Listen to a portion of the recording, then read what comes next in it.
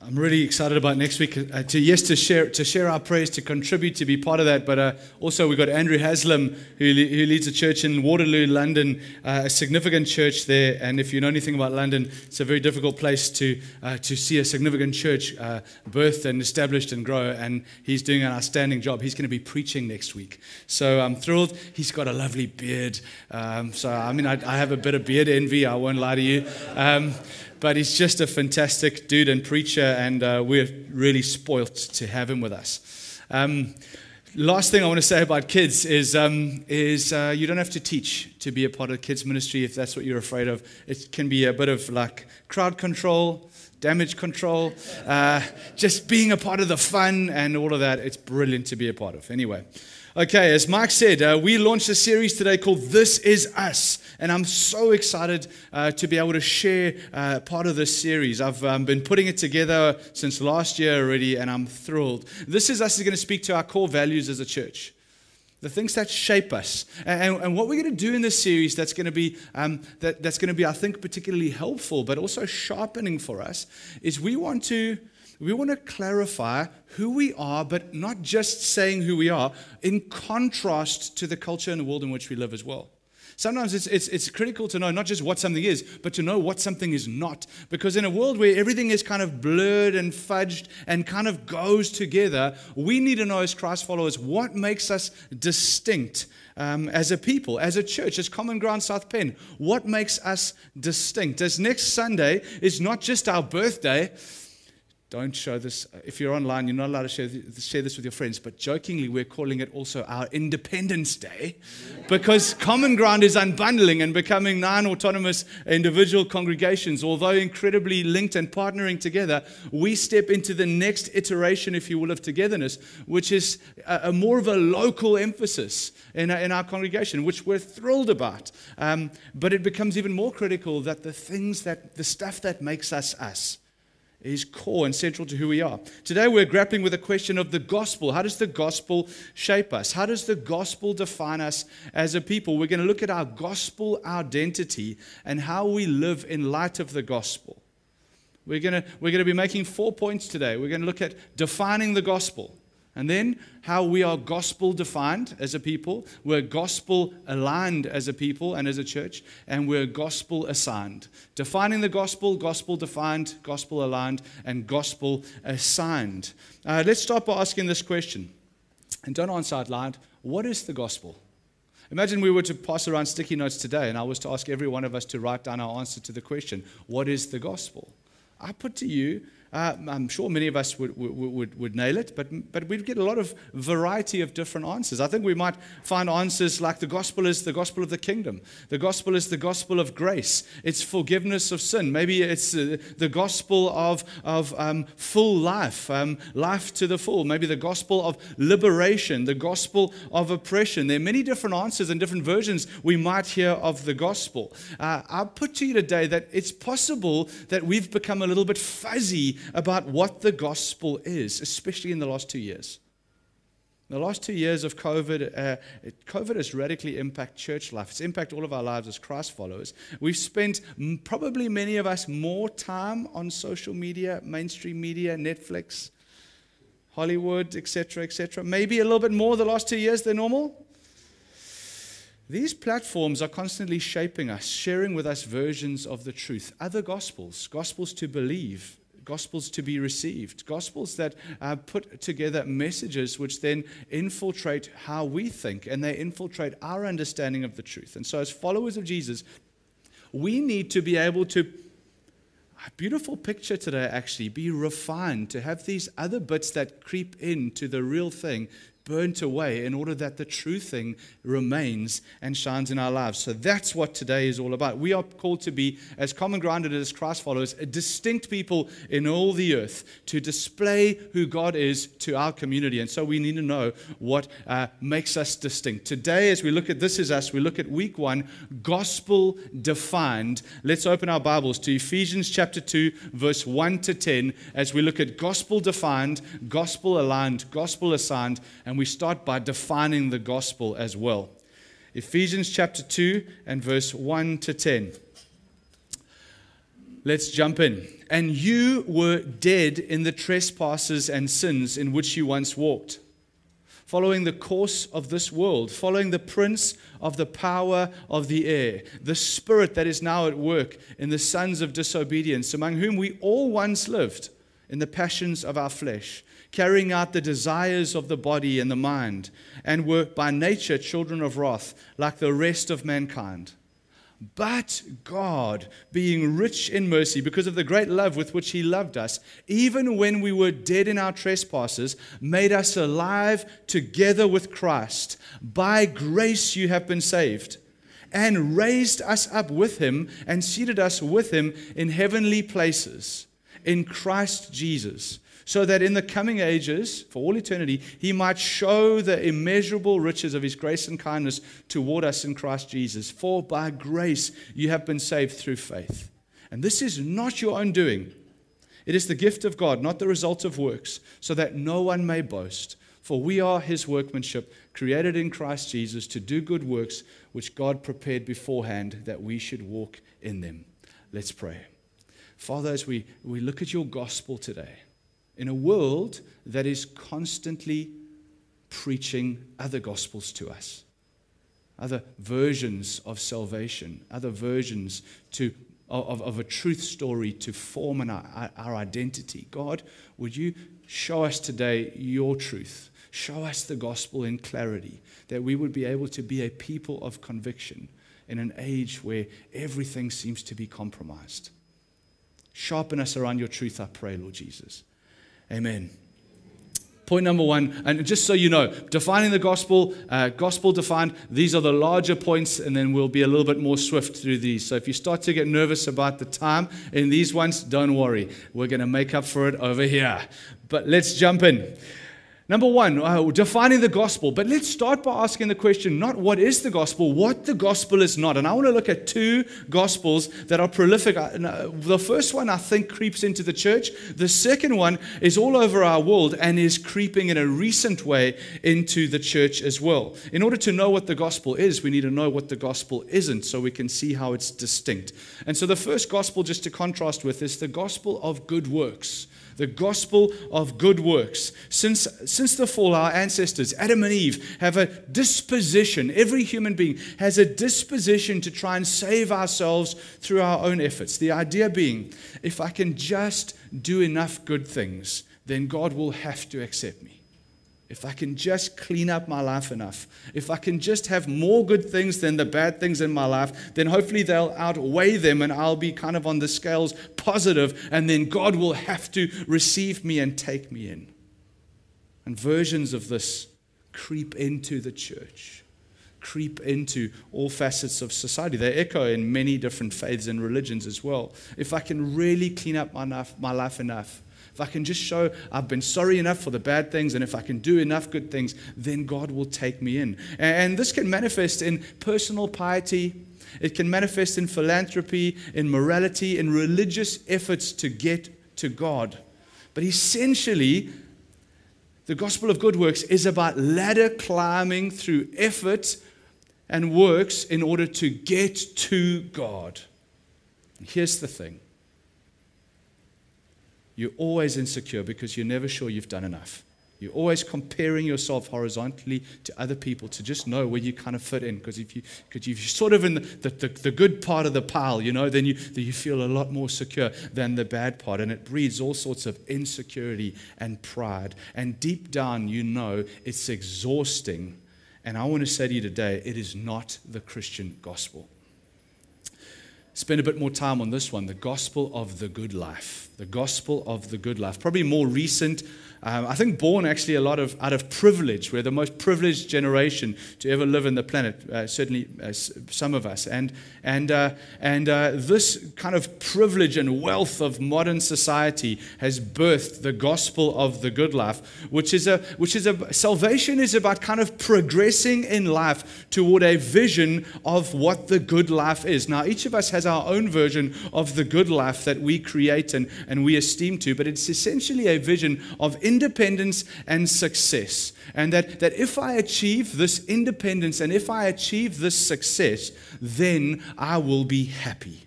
Cape Town whispers to us the good news of the good life, of self-fulfillment, of success, of power, of wealth, of autonomy.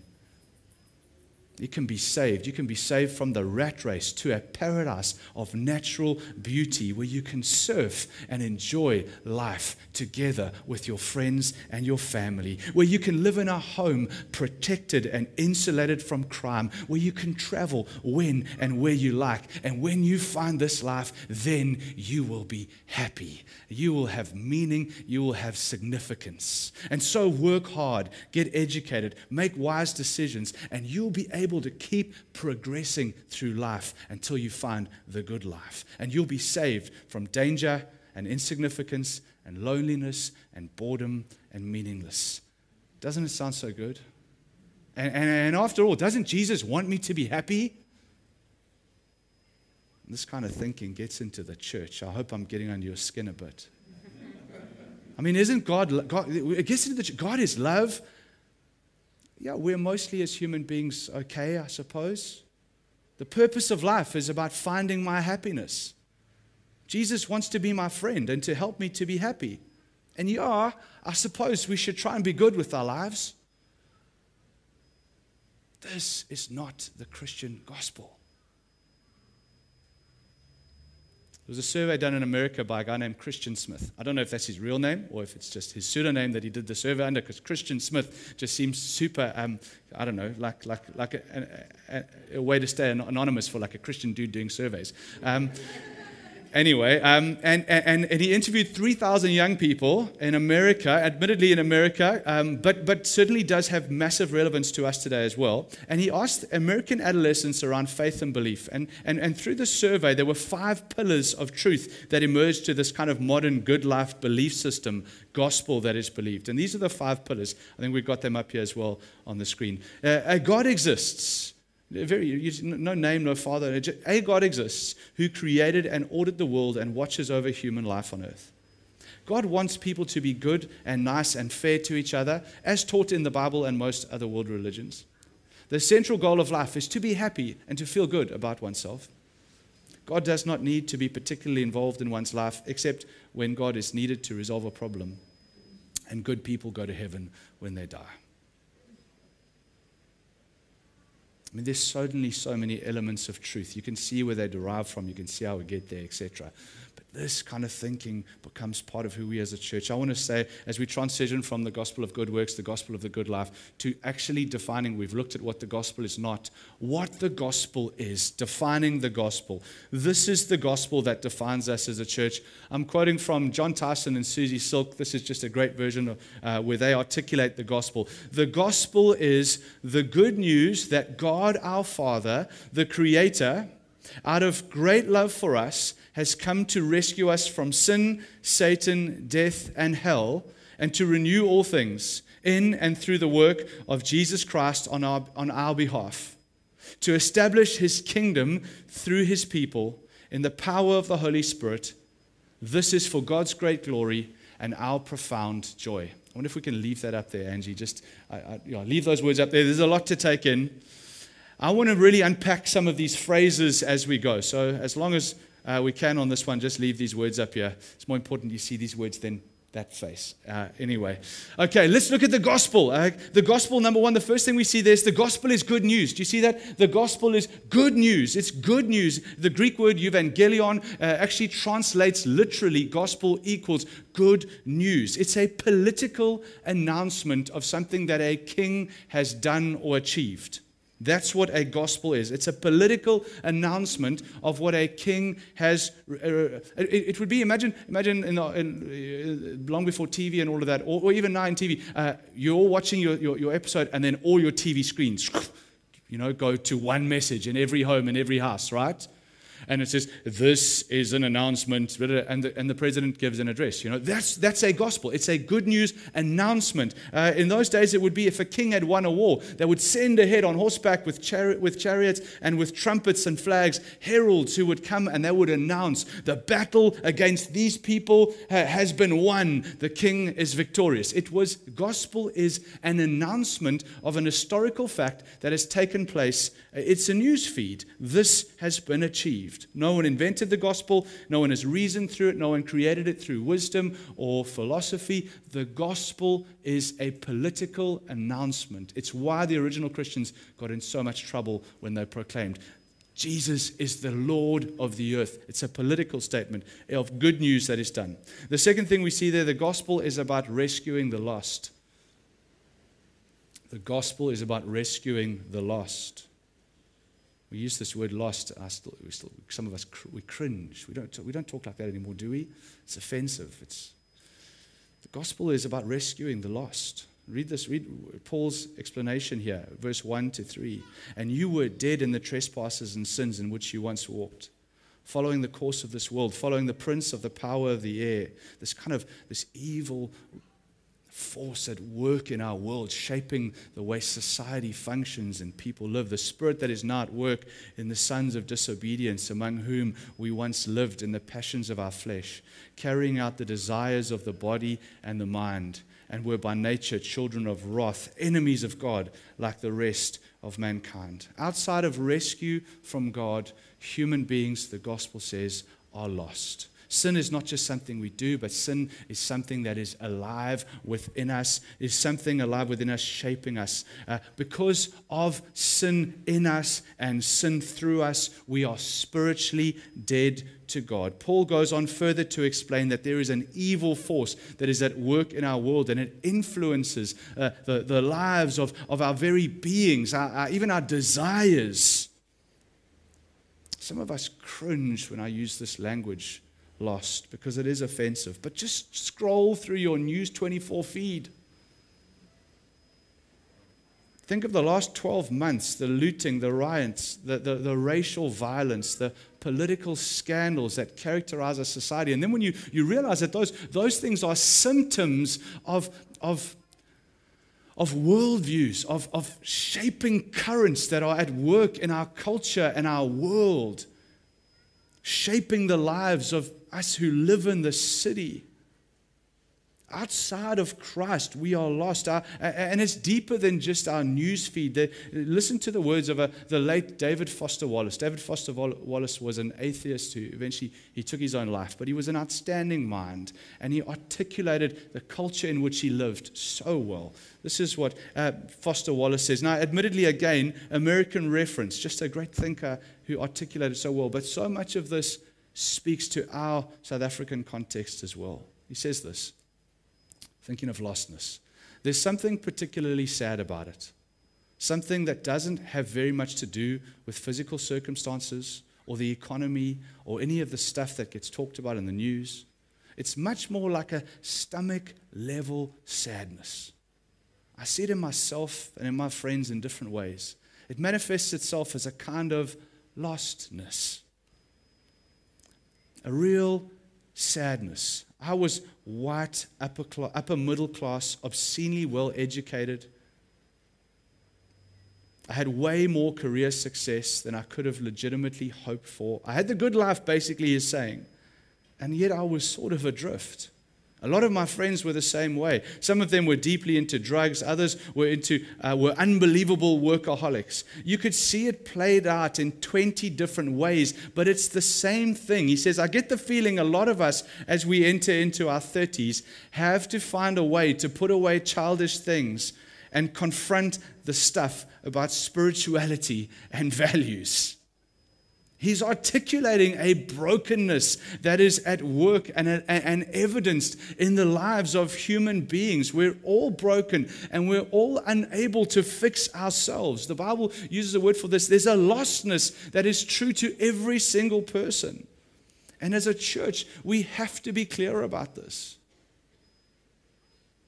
This is so different than the gospel of the good life, which says, yeah, we're all sort of okay, and maybe sometimes we need to dip into God a little bit when we need help on our mission, etc., etc. No, the Bible is clear. Outside of God, our plight is hopeless. But, the next point of the gospel is about God and what God has done. But God, verse 4 through to 8, but God being rich in mercy, because of the great love with which He loved us, even when we were dead in our trespasses. You and I brought nothing to the story. We were outside. We were dead in our trespasses. Yet God, because He's loving, because He's so good, He made us alive together with Him in Christ. By grace you have been saved, and raised us up with Him and seated Him with Him in the heavenly places in Christ Jesus. You who were dead in your transgressions were placed into Christ, as if when Jesus lived His life on earth, it was you living your life on earth. As if when Jesus died, you died. As if when Jesus was raised to new life, you were raised to new life. He did it on your behalf, so that in the coming ages He might show the immeasurable riches of His grace and kindness toward us in Jesus Christ. For by grace you have been saved through faith. It is not your own doing, it's the gift of God. The gospel is the gospel of the Father, the Son, and the Holy Spirit working together to accomplish and apply God's salvation plan for us. He broke the power of sin. He made us spiritually alive again. He did it all. There are no human works done by human beings outside of Christ in the gospel. It is completely God's work. Did you ever watch a movie called The Pink Panther? Not the original one, but the Steve Martin, Emily Mortimer, and Jean Reno one. I don't know if you saw Inspector Clouseau. There's this one scene where Inspector Clouseau and Jean Reno, his helper person, his friend, are in a room and they are fighting 10 baddies, right? I don't know if you remember the scene. And Clouseau, who is hopeless, begins posing and doing his fighting, gets wrapped up in the curtain. All the while, Jean Reno is kicking butt, right? And Jean Reno takes out 10 guys while Clouseau does not make contact with a single person. At which point Clouseau turns to Jean Reno and says, "We sure showed those guys, didn't we?" This is the gospel. You and I are Clouseau. Christ did it all. But we sure showed those guys. Jesus bore the punishment for our sin, giving us salvation as a gift. And when you trust through Christ, His work becomes your standing and position before God for all eternity. The gospel, moving a bit more swiftly now, the gospel is holistic in its scope. It includes individual salvation. It includes reconciliation between us and God. It includes reconciliation between human beings and one another. Ultimately, it includes the restoration and renewal of all creation. It is salvation from sin, from evil, from death, from the consequences of sin, and from eternal separation from God. The gospel is the gospel of God's kingdom. The ultimate goal of the gospel is seeing the lordship of Jesus established in all of life, in all of society, and into all of eternity. The gospel is entrusted to us as Christians, but hey, let's be more clear there, and to us as common grounders in South Penn. We get to partner with God in living this out, enjoying the gospel and sharing the good news with others. The gospel, last two, is animated by the Holy Spirit's power. The gospel, salvation isn't dependent upon human wisdom. It's not about figuring it out. It's not about morality, the best get in. It's not about how gifted you are, your philosophy that you come in. It's not about your strategy. The gospel is animated to us as human beings by the work of the Holy Spirit, who puts faith in our hearts to open our eyes to see the truth of who God is. And He makes us alive. The gospel comes from God, is accomplished by God, and is empowered by the Holy Spirit. And the last point on the gospel is a gospel of love. It reveals God's desire to redeem people for Himself, a people for Himself, a people who love Him and reflect His goodness and glory to the world, who will enjoy Him forever. The gospel. It's not the gospel of good works. It's not the gospel of the good life. And hey, it's a little bit uncomfortable to realize how quickly that gets incorporated into our hearts as human beings. Yet it is the gospel of Jesus and His kingdom. And it is profoundly beautiful. We've defined the gospel. Second question. Okay, or second point. What is that? Okay, totally aside. We've tried everything and we can't sort that beeping out. Okay, cool. We're in. Hey, good day to watch online. Just kidding. Wasn't worship extraordinary? Gosh, to hear the sound of one of the things of being in this kind of venue in this way is it's forced us to reduce and downscale massively because to neighbors, because it's not the perfect auditorium for absorbing sound, all of those. We're smaller. In the midst of that, I think we're better hearing one another's voices as we sing, aren't we? To hear your voices in worship, my heart is lifted by my brothers and sisters in Christ as we sing together, and God is doing something in that. It is beautiful. And anyway, I didn't want to miss a moment. We've done defining the gospel. Let's look at defined by the gospel. Defined by the gospel. Point number 2. We have an identity as Christ followers that is defined by the gospel. The gospel is our defining belief as human beings, as Christians, It's our core belief, and as such, it forms our identity as Christ followers. Every human being has an identity. Everyone has an identity. It's a sense of self that gives us meaning, that gives us value. And these identities that we have, or this identity we have, is formed by our core belief and experiences. For Christ followers, your core belief and experience is the gospel. And so at an identity level, our sense of self is, although I should have been excluded on the basis of my sin, God, instead of exiling me, has accepted me, not on the basis of my own efforts and my own righteousness, but on the basis of Christ's righteousness. Although I am not perfect, I am ridiculously loved. Always accepted by God because of Christ's work for me. I have an identity which I've received from God, who is perfect, that is not dependent on my perfection, which means I have a concrete sense of acceptance and therefore security and belonging in life. It's not fickle. It's not a fickle security and belonging because it's not based on whether or not I measure up. It's based on whether or not Christ measures up, and He always measures up. Which means I'm living in this life from God's approval, not for God's approval. Just stop and wrap your brain around that for a second. In a world of deficit that has given birth to the meritocracy that you and I live in this society, of progress and making and prove yourself and just climb above so that you can justify your existence as a human being on this planet, you and I, as common grounders in South Penn, we live from already accepted, secure. You could never be more secure than anyone who really believes the Christian gospel to the core of their being. You are loved. You are accepted. Now live from that position and then live out. We have a gospel identity as children of God. 1 John 1 verse 3. So 1 John 3 verse 1 says, "See what great love the Father has lavished on us, that we should be called children of God." And that is what we are. You're a child of God first. You're a child of God first. Then you're a manager, business owner, cleaner, designer, dealer. I have a friend who puts together corporate deals, and he does it he does it incredibly well and puts together big corporate deals. And he was explaining one day to Jack, my son who's 7, what he does. He puts together deals. So Jack says to him, "Oh, so are you a dealer?" Oh well, just roll with it, hey? You're a child of God before you're a dealer. You're a child of God before your life roles. You're a child of God before you're a mother, before you're a father, before you're a woman, before you're a man. You're a child of God before you're a white man. You're a child of God before you're a black woman or a colored man. It doesn't just change how you view yourself primarily, your identity. It changes how you view others.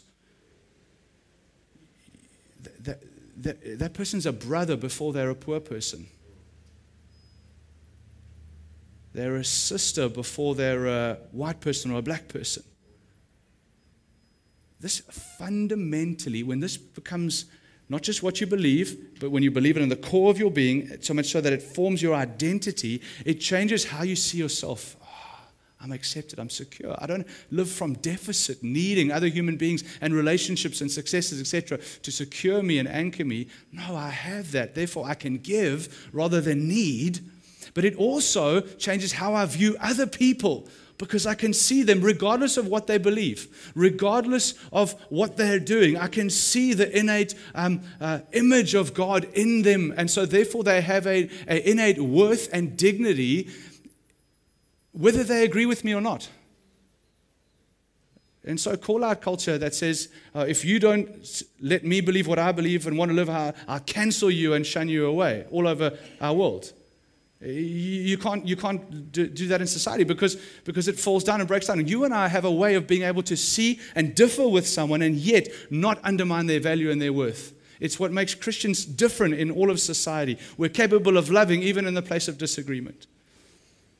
We have an identity that makes all other identities in life secondary. And so even if you might fail to live up to your secondary identity, you will never fail to live up to God's, because Christ did it on your behalf. Your primary identity is a child of God that will never change. You are eternally His. You have a gospel identity. You are defined by the gospel because you are loved and you are accepted as a child of God. Gospel defined. Different, extraordinarily different than our culture. Third question, okay then, what does this mean for our lives? And how should we live now? Third one, we're gospel aligned. And I'm going to speak first to us at a church level and then to us as individuals. Because we're secure, because we're loved, because we're welcomed in, because we believe this gospel, we seek to align our lives, we seek to align our church, if you will, to the shape of the gospel. Just try and follow the metaphor. To the shape of the gospel has a shape. We want to live in that shape. We want to live in that way. We want to be shaped by the truth of the gospel. We obey not to be accepted. We obey from our acceptance already. And so we don't start from deficit. We start from acceptance, and we live this out in our church. At a church level, we're gospel defined. As a church, we're aligned in our shape, which means that everything we do as a church is aligned to the shape of the gospel. The gospel is like a pattern we want to shape ourselves in as a church. It shapes everything we do. It's the center. It means our singing and our worship. Worship won't alone be the center of the church, but our worship will center us around the truth of the gospel. Preaching will never become the center of our church. Hear me when I say worship, I mean singing worship. Preaching will never become the center of our church, but preaching should help us see the truth of the gospel better. Justice will never become the center of our church, because we give ourselves rather to a gospel-shaped justice in our society. The way we live out our justice in our community should demonstrate the gospel. Our fellowship and community, it's tempting to make community the center of the church. No, we would never, because community isn't the center of our church. The gospel is the center of our church. But the gospel shapes how we do community. We love selflessly. We love in such a way as to go and reach out to others when they're in need. We value others, we celebrate others, we receive one another, because our community is also shaped by the gospel.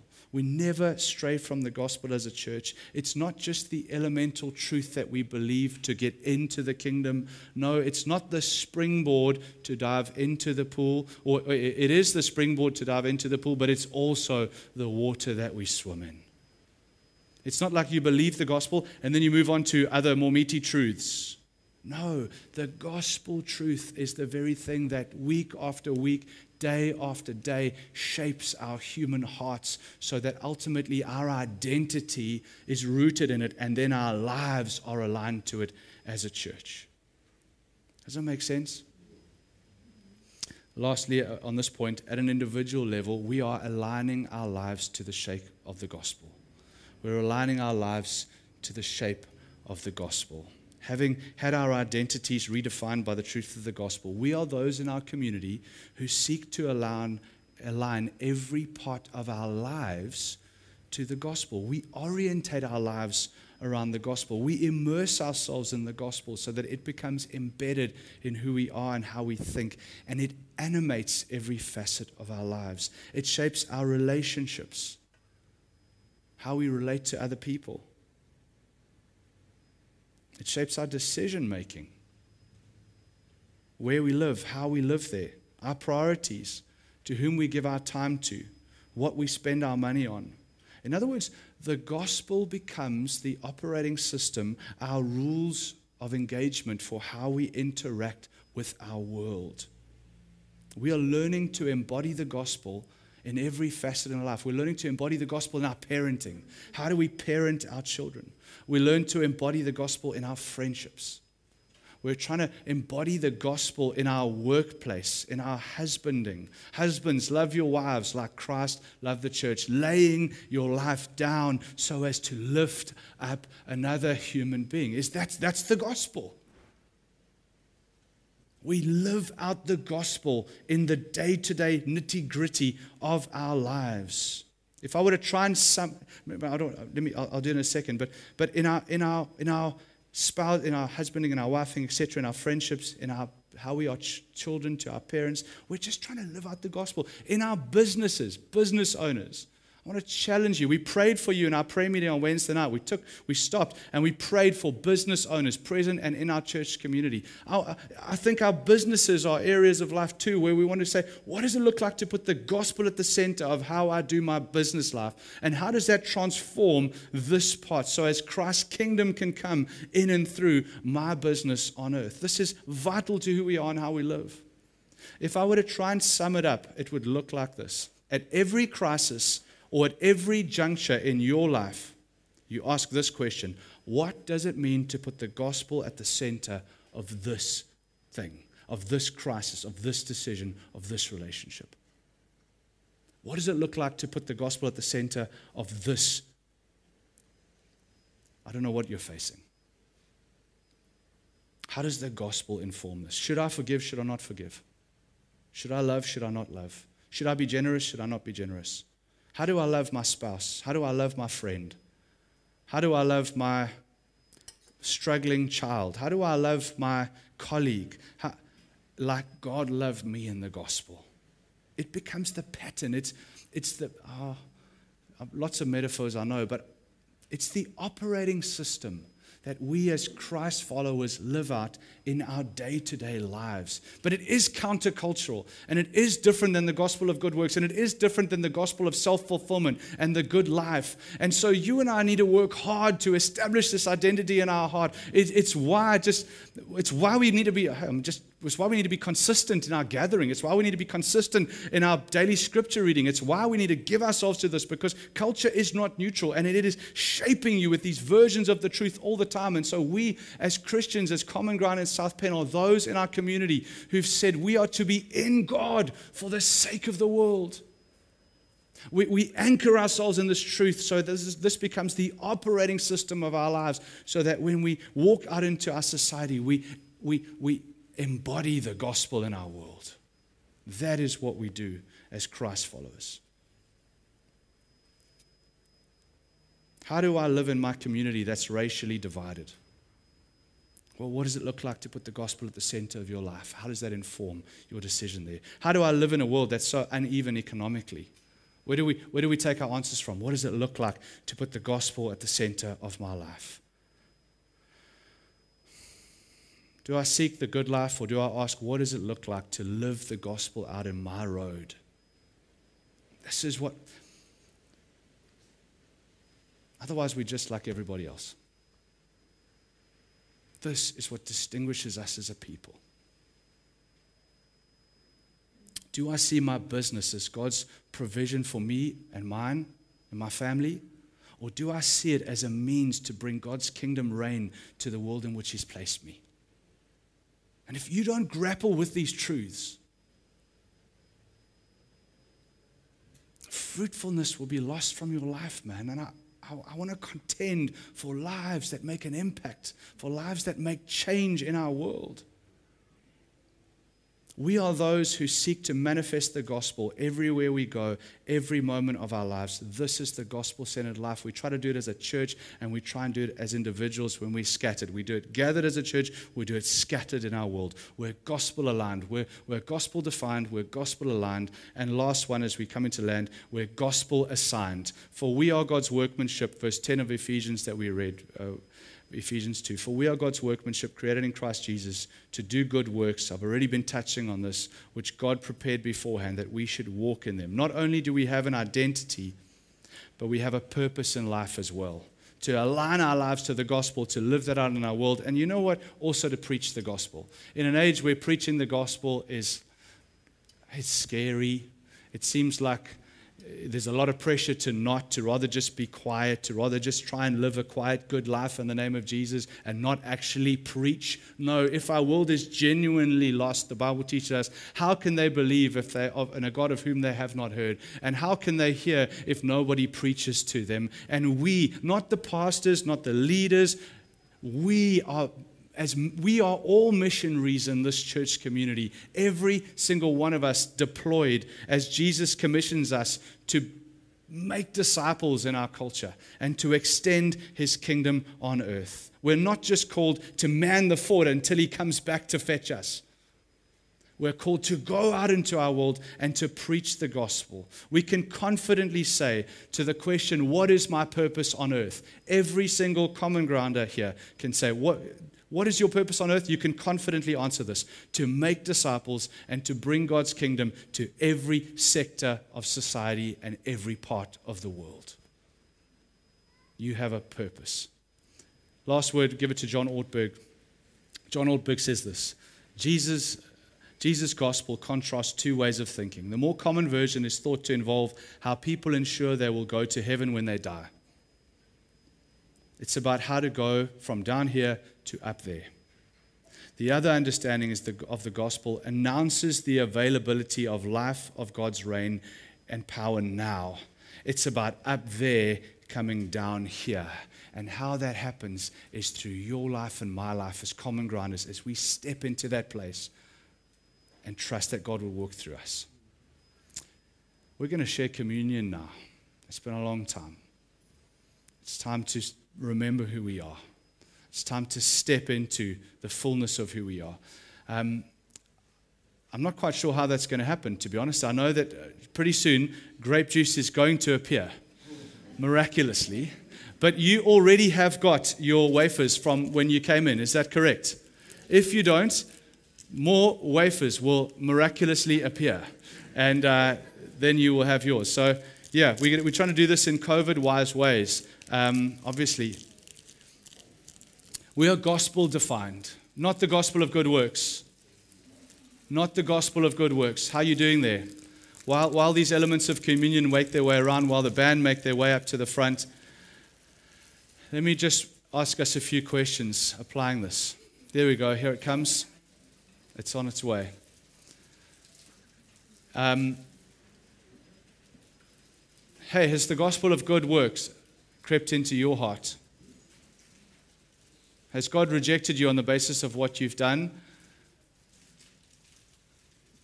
You think God could never love me. Oh no, it's not about what you've done. You're accepted not on the basis of what you've done. You're accepted because of what Christ has done. The question is, can you shift your weight and the allegiance of your being and your belief from my life to Christ's life on my behalf? It's faith. How about the gospel of the good life, guys? This one's very close to home for us. Are you living for Christ and his kingdom? Or are you living for you and your kingdom? Independence and autonomy and success and safety. Or has your life been swept up in Christ's life and Christ's mission?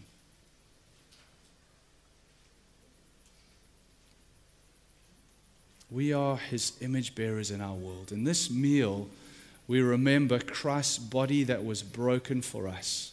He endured the worst of everything that we, in a sense, incurred upon ourselves through our sin and through our failure to live up to God's perfect standard. Every one of us.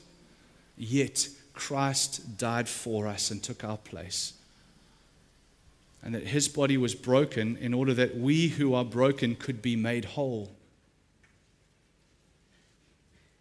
This is a meal where we remember that we are alive because of who Jesus is and because of what Jesus has done. And that is the most vital connection in our lives.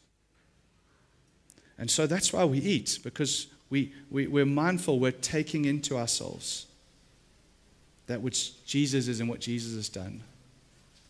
And we're forsaking our own efforts and our own brokenness as we receive Christ's wholeness. Can we stand together as I invite the band to kind of just make some music in the background? I'll lead us in song and then we'll hand over to you guys.